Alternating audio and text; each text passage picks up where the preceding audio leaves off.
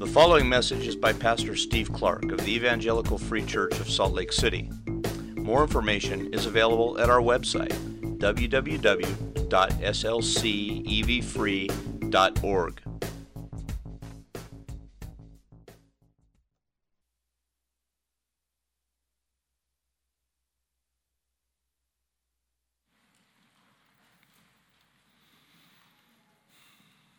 Let's pray.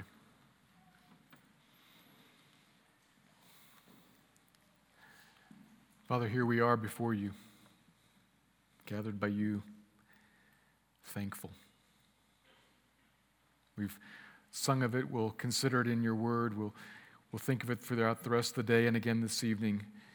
You have done something marvelous that we remember today. You have stepped into the world to save it. To save people, not just the world as a concept, but to save people.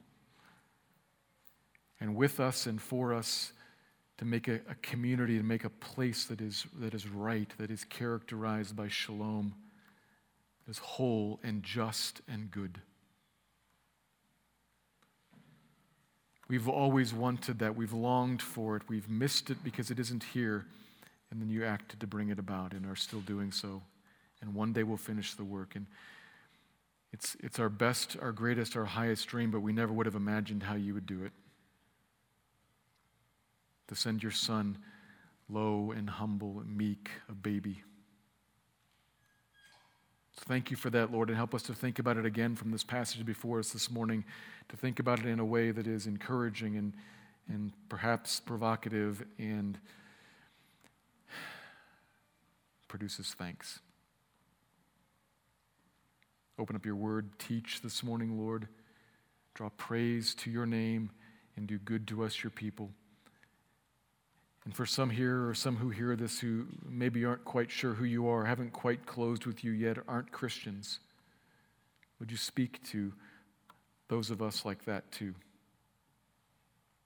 Would you open eyes? Would you save this morning? So build your people and honor your name, we pray. Thank you. Amen.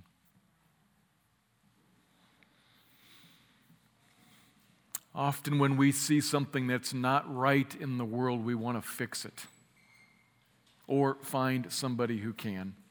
Awkward and erroneous things, broken and crooked things, evil situations.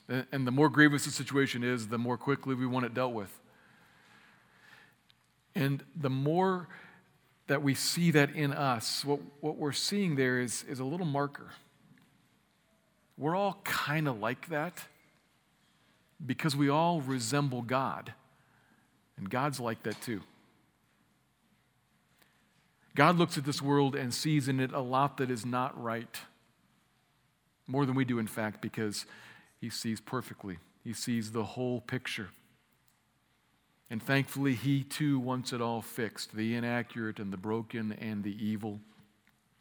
More than us, in fact, he knows what's really wrong and how wrong is. More than us, he knows what the world was made to be, what is right and what is good and what prospers us, how he made us to flourish. More than us, he knows how to get that change, how to get it fixed, and is highly motivated to do so, which should be encouraging to us. And if you think about it, it's perhaps a bit perplexing because he seems to be taking his own sweet time in doing so. If he is in fact all of that, if he is in fact fixing it, if he is in fact redeeming it, if he is in fact restoring it, if in fact he's even there, why is this still this? It is still this. I mean, we're talking about, we're singing about, we're kind of grooving in a sweet and good and wholesome way this morning. But if you lift up your eyes and you look around anywhere, open up a newspaper, click on an internet service, look at your neighbor, the world is full of evil. Still. If God is who we say he is, and if he actually is motivated to fix these things, frankly, there's some low-hanging fruit that I might think he would address right now. But he hasn't. What gives? As we've been working our way through the Gospel of Matthew, we've seen this question raised before. Most recently, we saw it in chapter 11 by John the Baptist as he sat in prison, languishing there, looking at his own unjust execution at the hands of an evil king, and asked, "What gives?" He sent messengers to ask this very question of Jesus. I thought that you were the one come to fix everything and to right the wrongs. And there's some easy ones to see, and you haven't. So are you? What are you up to? Was I wrong?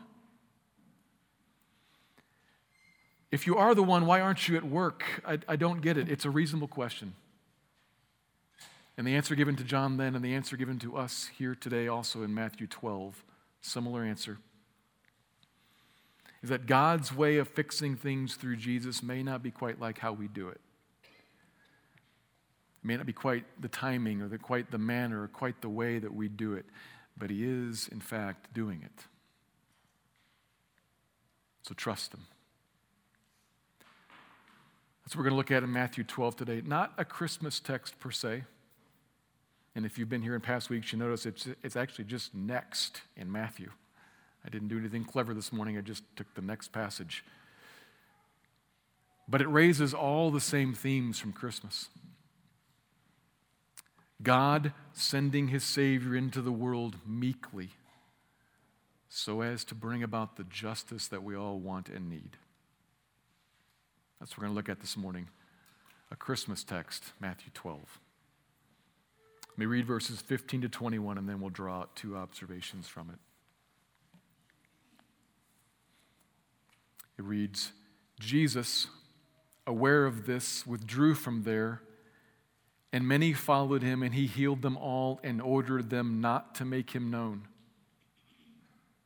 This was to fulfill what was spoken by the prophet Isaiah. Behold my servant whom I have chosen, my beloved with whom my soul is well pleased. I will put my spirit upon him, and he will proclaim justice to the Gentiles.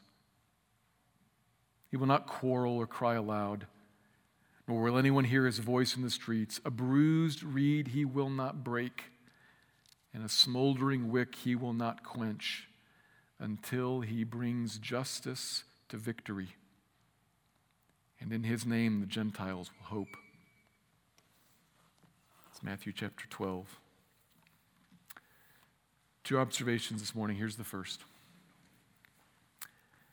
As God's chosen servant, Jesus came in sweet but surprising meekness. As God's chosen servant, Jesus came in sweet but surprising meekness. Verse 15 begins with Jesus aware of this. Well, aware of what? That's the last verse from last week's passage.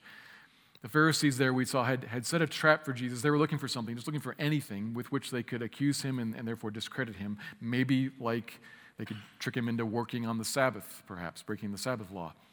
And Jesus, knowing that, deliberately stepped directly into the center of that trap and healed a man right in front of everybody, teaching then that it is lawful to do the work of doing good on the Sabbath.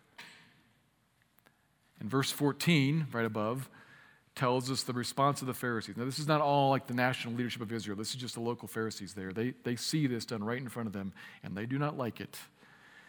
And they went out, and it says, started plotting how to destroy him. So Jesus is there in the middle of the synagogue acting in power, and they are plotting how to destroy him. It looks like maybe we're headed for a showdown.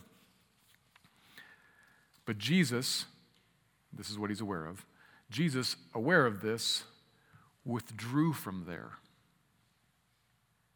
The language of pulling out of a hot spot.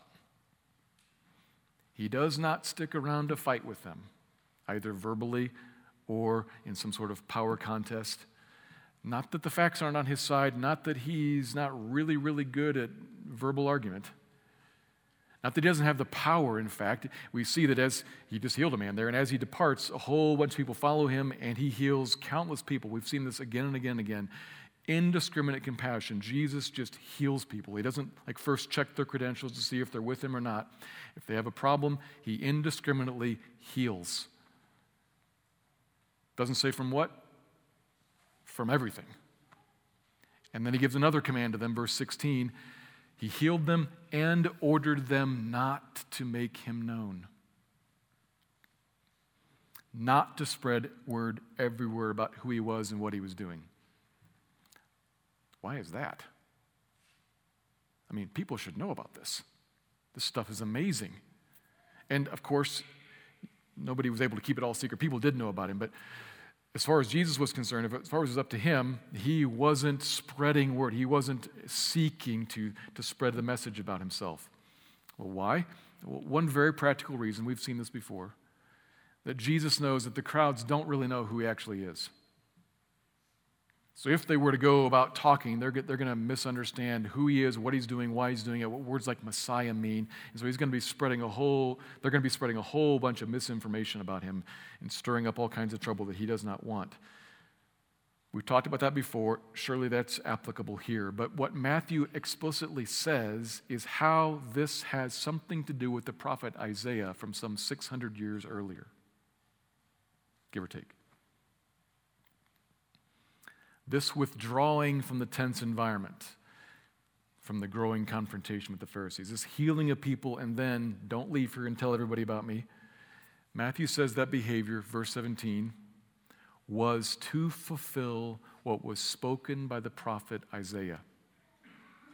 And then he gives us this long, kind of loose quote. It's loose because he adds in a few things here and there to kind of clarify what the prophecy is getting at. But there's no doubt where it comes from. It's Isaiah 42, verses 1 to 4. An extremely important passage where God predicted that one day he would send to the world a special servant to do his special work. Now, anytime anybody does anything for God, God can call them and does call them a servant, but this is the servant. This is the work. A special servant.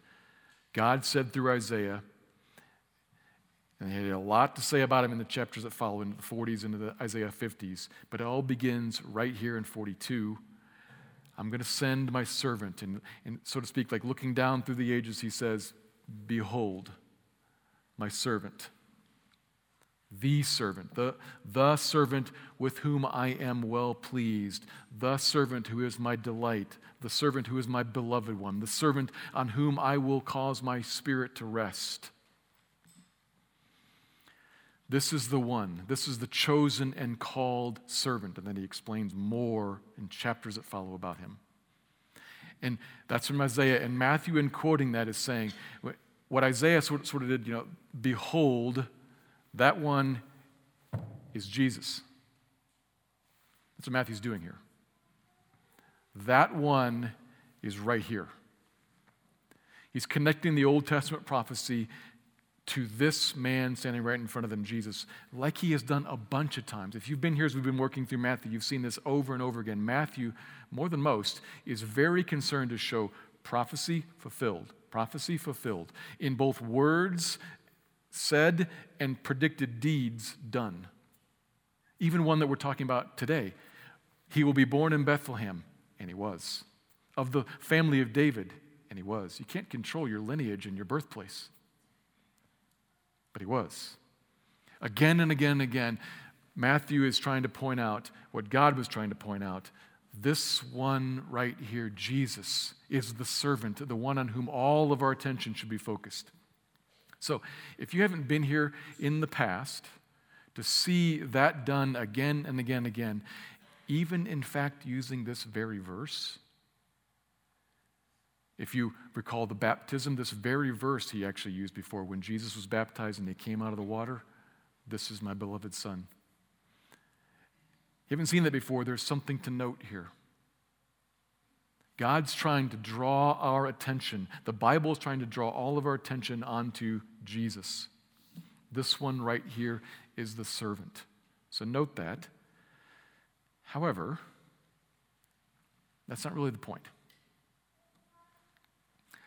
Matthew's main point in writing this here in chapter 12 is not just to do more of what he's already done a lot of, pointing out Jesus.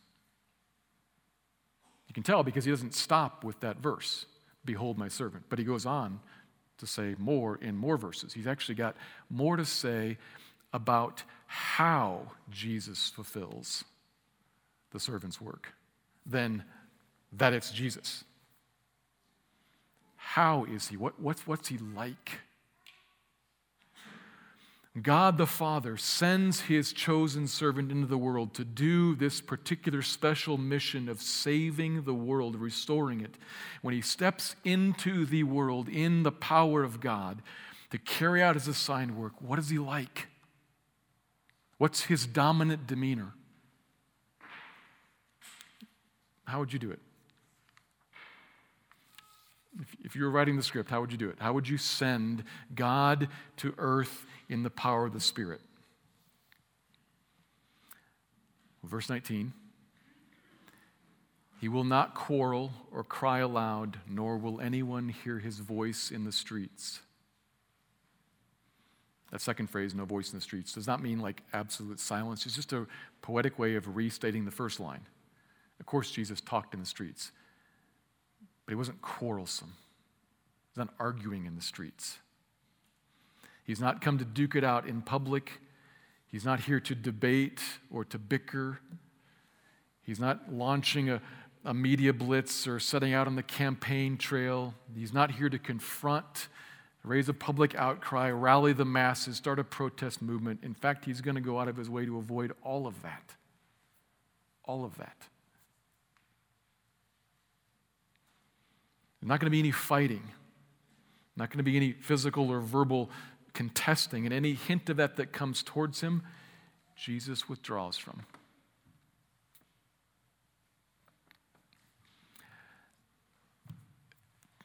That is no way to gain followers and no way to get elected. What are you doing? People ask that of him constantly. You can read in the Gospel of John, in fact, his brothers who knew Jesus was up to something, they ask him that, if you're trying to gain public followers, you are really bad at this. You got to get out there. And he doesn't. Of course, people heard about him, but he doesn't push, as far as it's up to him, he's content to just kind of stay back. They want somebody who's going to step out there and who's going to free them from all the public problems that they have, especially the public problem of Rome.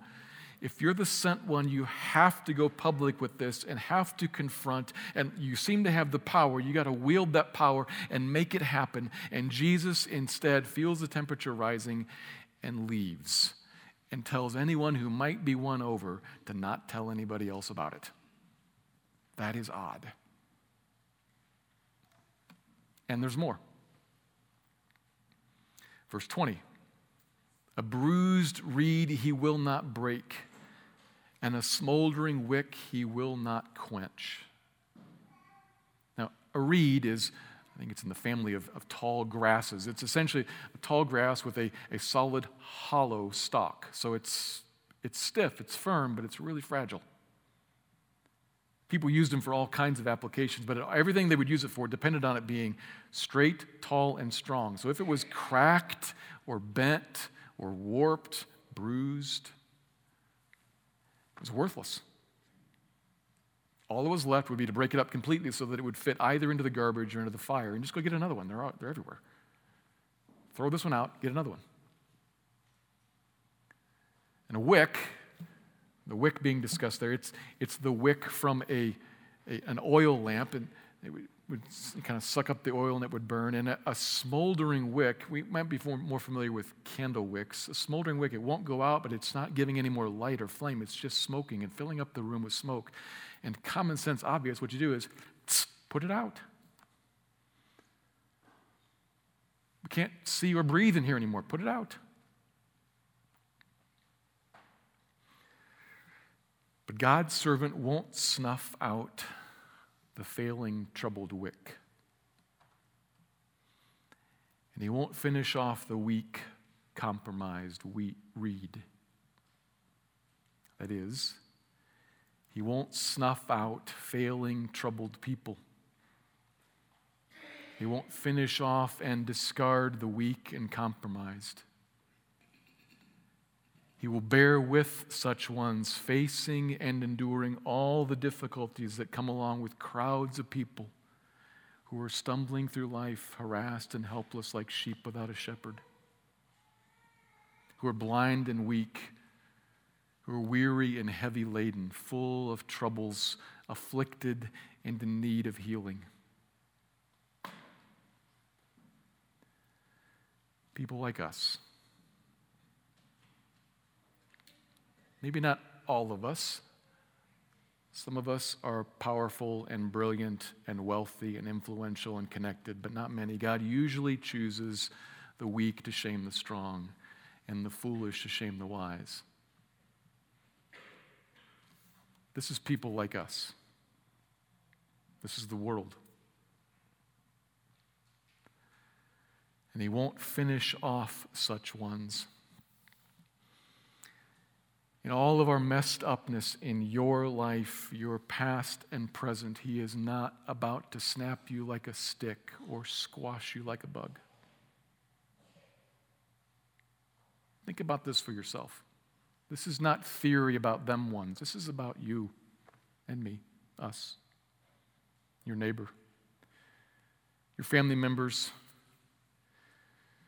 This is God's servant here to be long-suffering with the lowly and the broken, with the weary and the heavy laden and the weighed down, patient and not pushy. He is meek, not standing upon his rights or privileges, not demanding that people worship him as the God that he is, not demanding that they give him all the honor and all the respect that he deserves, the deference as the creator of all things. He doesn't demand all that, he doesn't stand on that, but he lays all that down, gentle and lowly, on knees, lying on the ground, saying, come, here, come. Which means, for you, that he is extremely approachable. You can easily engage with him, and you will find him kind and patient, not aghast at your brokenness or your failure or your sin or your evil. The stuff that you've never told anyone else about, the things you know you've done wrong, the things you know you are doing wrong right now.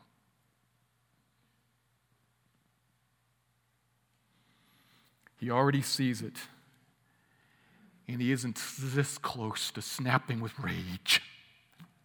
Nope.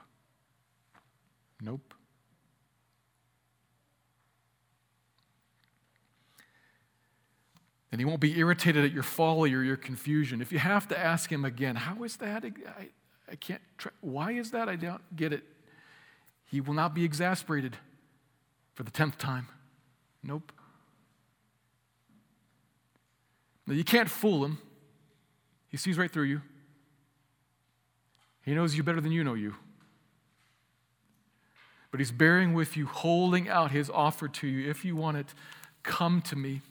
I promise you, you will find rest for your soul. You cannot find it anywhere else in the world. Even the good things that I made, if you lean only on them, if you seek only in them, let alone everything else that you are inclined to seek after, if you look for that to heal you and fix you and give you life, it'll all fail you and it'll just end up crushing you. I promise you, I'm the only one that has a yoke that is easy and a burden that is light. Come to me. I'm the only one who will give you rest for your soul. I promise you, you'll find me gentle and lowly in heart. That's what I am. Come.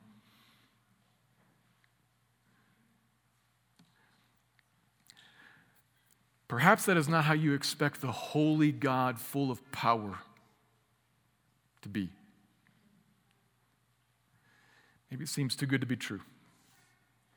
But there's a reason for that. Ever since humanity first fell into sin in the Garden of Eden, we first fell into sin, we have been broken inside, and in our hearts and in our minds, we doubt God's goodness. We do not trust him. And there is an enemy of your soul that whispers into your ear, yeah, that's right, you shouldn't. He is out to get you. Run.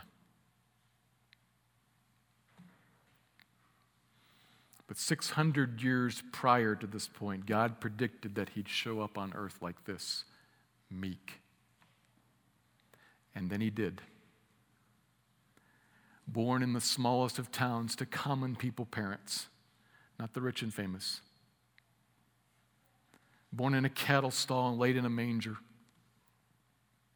Not a palace, not a bed made out of gold with goose down. No, straw. And over there, manure. He grew up very well acquainted with what it is to be despised and rejected, a man of sorrows who knew grief. It's his own story. It's what he himself embodied. It's how he treated people, healing countless of their afflictions without being contentious or quarrelsome, not looking to wield his mighty power to get the people who needed getting. And he is well aware there are people who need getting. He knows everything.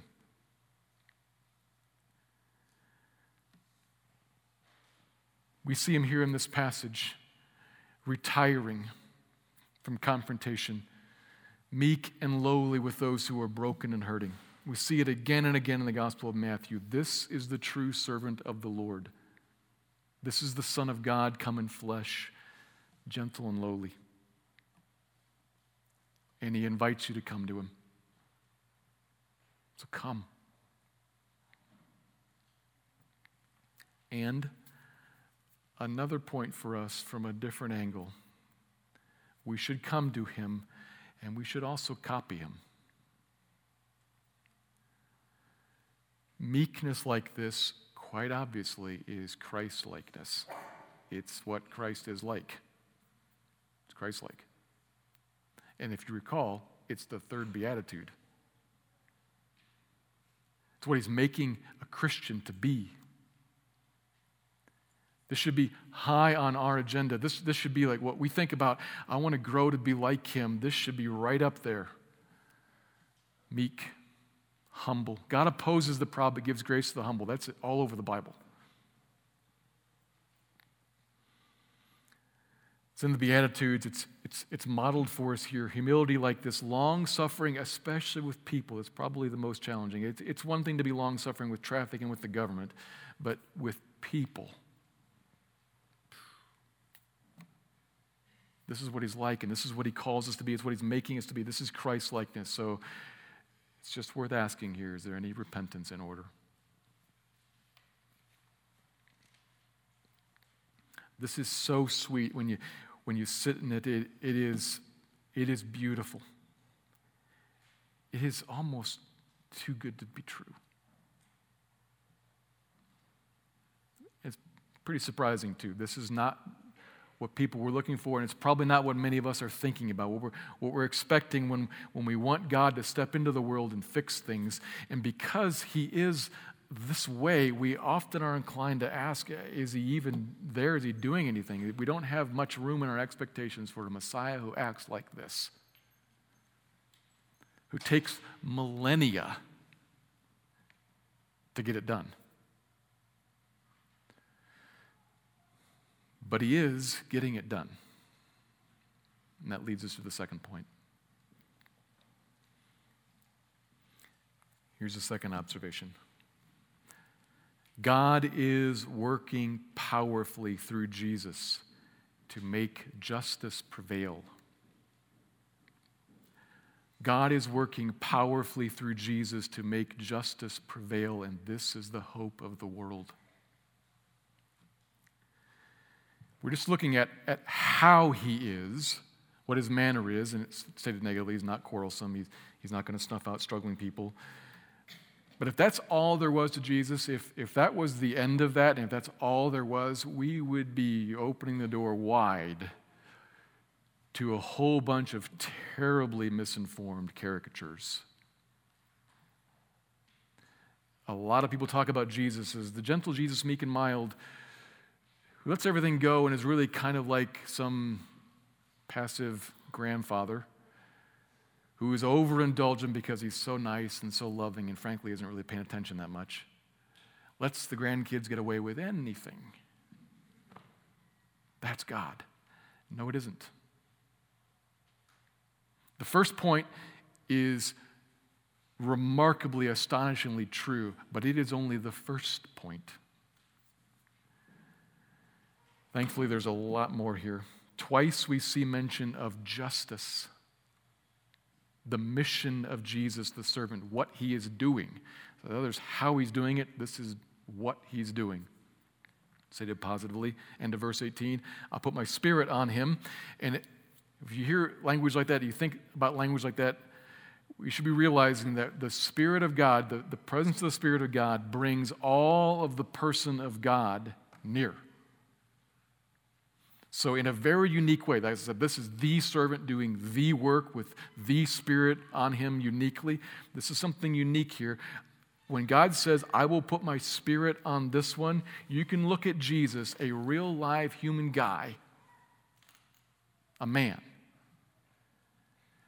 And in a way that's not true of anyone else, you're also looking at a guy who, in him, on him, has the full presence of God Almighty. A man, God. What do you make of that? Well, there's not a lot here about the eternal relationship of the three persons of the one triune God, the Trinity. You see all those three persons right here. The one speaking, God the Father, God the Son, with God the Spirit resting upon him. They're all three listed here, but we don't get anything about the relationship. How does that all work together? We'd have to go elsewhere to explore that more. But what we see here right now, for this morning, we need to see that God's deliberate choice is right here. I'm going to send this one, this man, full of my presence. And he's going to be walking around the earth, if you will, carrying the greatest of all toolboxes to do the greatest of all jobs. He's going to have at his right hand me. The very presence of God, all of God's divine wisdom, all divine power, all divine compassion and creativity and patience and holiness, everything that God is right there in the man Jesus, and he will proclaim justice to the Gentiles. That is, to the ends of the earth, to all people, not just to Jewish people, to everybody. And then end of verse 20, he will be this non-quarrelsome, non-antagonistic, meek, compassionate servant until he brings justice to victory. All the way until he wins. And God's justice covers all the earth as the waters cover the sea. He prevails. This is God's mission for Jesus, why the servant was sent to meekly make justice known and to make justice triumph, in fact, over all the earth. Like no one else could, like no other group of people could, like no other nation of people ever could, to make what is right. This is what justice is about. Justice is not just a verdict in a court trial. Justice is about what is right, what is correct and good according to God in his eyes. He's the judge. He's come to make what is good and right be. He's come to make a kingdom characterized by righteousness and justice, a kingdom of shalom, where everything is whole and everything is good and everything is fixed. Everything that needs to be dealt with has been dealt with. Every broken thing is fixed. Every bent thing is straightened and strengthened. Every evil thing is cast out. And all that there is good and right and pure and beautiful. Shalom. What we were made for and what we long for. The thing everybody's searching for, even if they don't have the word for it. That's what Jesus was born to bring, and it's what he did and is still doing to make justice prevail everywhere, not just by teaching about it. Sure, he taught, of course, we've seen a lot of that. He proclaimed the truth about what justice actually is. But the reason he can afford to not fight about it in contest with the Pharisees, the reason he can afford to not push his agenda and make people agree with him is that he's not trying to bring this about, this good justice, this kingdom of shalom. He's not trying to bring it about by teaching about it, by explaining why we all should want it, and persuading us to agree and then vote for him. He's not trying to bring it about by winning some legislative battle and getting different laws enacted. He's not trying to bring it about by persuading opponents or browbeating them or putting them to the sword. He's not a politician. He's not a media social influencer. He's not a general, not a teacher. He's come to make justice prevail, born to die. He was born, he came to go to the cross. That's how Jesus powerfully brings about justice, by meekly dying on the cross. Mightily taking onto himself. Think of what this would have cost him. You can see it some in his sweating of blood in the garden. You can see it some in his anguish cry, "Why have you abandoned me?" Think about what strength it would take onto himself all of the injustice done by us. To take it onto himself and carry that burden up to the cross. That's might and meekness. It's a lamb who is a lion. He carries all that up to the cross, paying for it so that justice may be done and we may be justly forgiven as our sin is atoned for in him, and then justly brought back into relationship with God, the one that we'd broken and ruined. We ran from him. Jesus comes and sees that situation and meekly says, "I'll take it all," and then mightily does, so as to pay for sin and restore relationship and bring us back into connection if we trust him. All the ways that we have violated God's law in our minds, in our hearts, in our words, and our deeds, the injustice problem that's in the world is first one that is in us. And Jesus justly dealt with that by going to the cross, condemned by God, paying for it in death, and then rising again to new life. This is the gospel. It's what Christmas is about. Christmas is ultimately not about feel-good sentimentality. Christmas is not about an opportunity to regather the family and see those you haven't seen for a little while. I hope we all get a chance to do that, sure. But Christmas is about atonement. God providing a servant to do the work of atonement, to do the work of going to the cross, to justly fix the injustice. Not to sweep it under the rug, not to ignore it, but to bring it all to a head and pay it. That's something. That's might and meekness, both met right there at the cross. That's how he fixes the problem in the world, by fixing the problem in me and in you.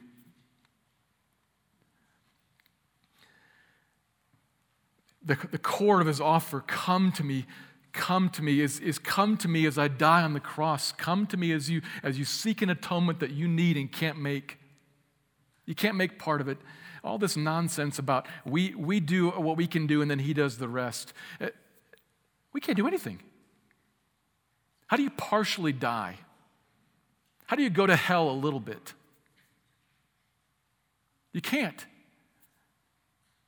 We're doomed. And God says, meekly, I'll take it for you. What I offer you is me. I don't offer you more wisdom. I don't offer you a new technique. The life hack of, no. I offer you the cross. Come. You'll find in it a relief of burden and life forevermore. You'll find in it the fixing that you need and the fixing that all the world needs. Come. This is good news. If you're not a Christian, this is the hope that you have been looking for, even if you haven't known it. Jesus says, come. Come with open arms, open hands. No, I don't bring anything. I have nothing, but I need this help. and He will help. Come to Him repentant. Lord, here's me. I hold nothing back. And He'll take you and put your sin on His cross and give you in exchange His life. He'll give you back into He'll give you relationship back into connection with God and begin the process of renewing you, of restoring you, of growing you up like a child, maturing you. That's offered to you. And I know that most of us here this morning, you've heard that, you've taken that offer already. This is good news for you too. Because what it means, in all of your abiding brokenness, and if we're honest, we're still plenty messed up. And He still won't break the broken reed and snuff out the smoldering wick. He is not the kind of person that says, how many chances do I have to give you? I mean, I gave you all this and you squandered it. Well, that was the last opportunity. Nope. He's long-suffering with you, child of God, Christian. You can come to Him and you'll find Him there too. You'll find Him open-armed with you still, even amazing. Well aware of our failings. He will bear with you to grow you up, not to indulge your failings, but to mature you out of them. He's a good God. He made you for more, and He's committed to making you into more. He's working that story out in you, and as He does so in you, as He makes you a person within whom the justice of God prevails, then He will make around you a family in which the justice of God prevails, and a community, a church in which the justice of God prevails, and a city, a town, a state, a nation, a world in which the justice of God prevails. Increasingly, until He finally comes and finishes it. He came once, but He is coming again a second time, and He will finish it all dramatically. This is good news. It is the hope of the world. And that's where the passage ends. In His name, the Gentiles will hope. Why? Because it's good. His name, Him, He's good. The Savior that we all need,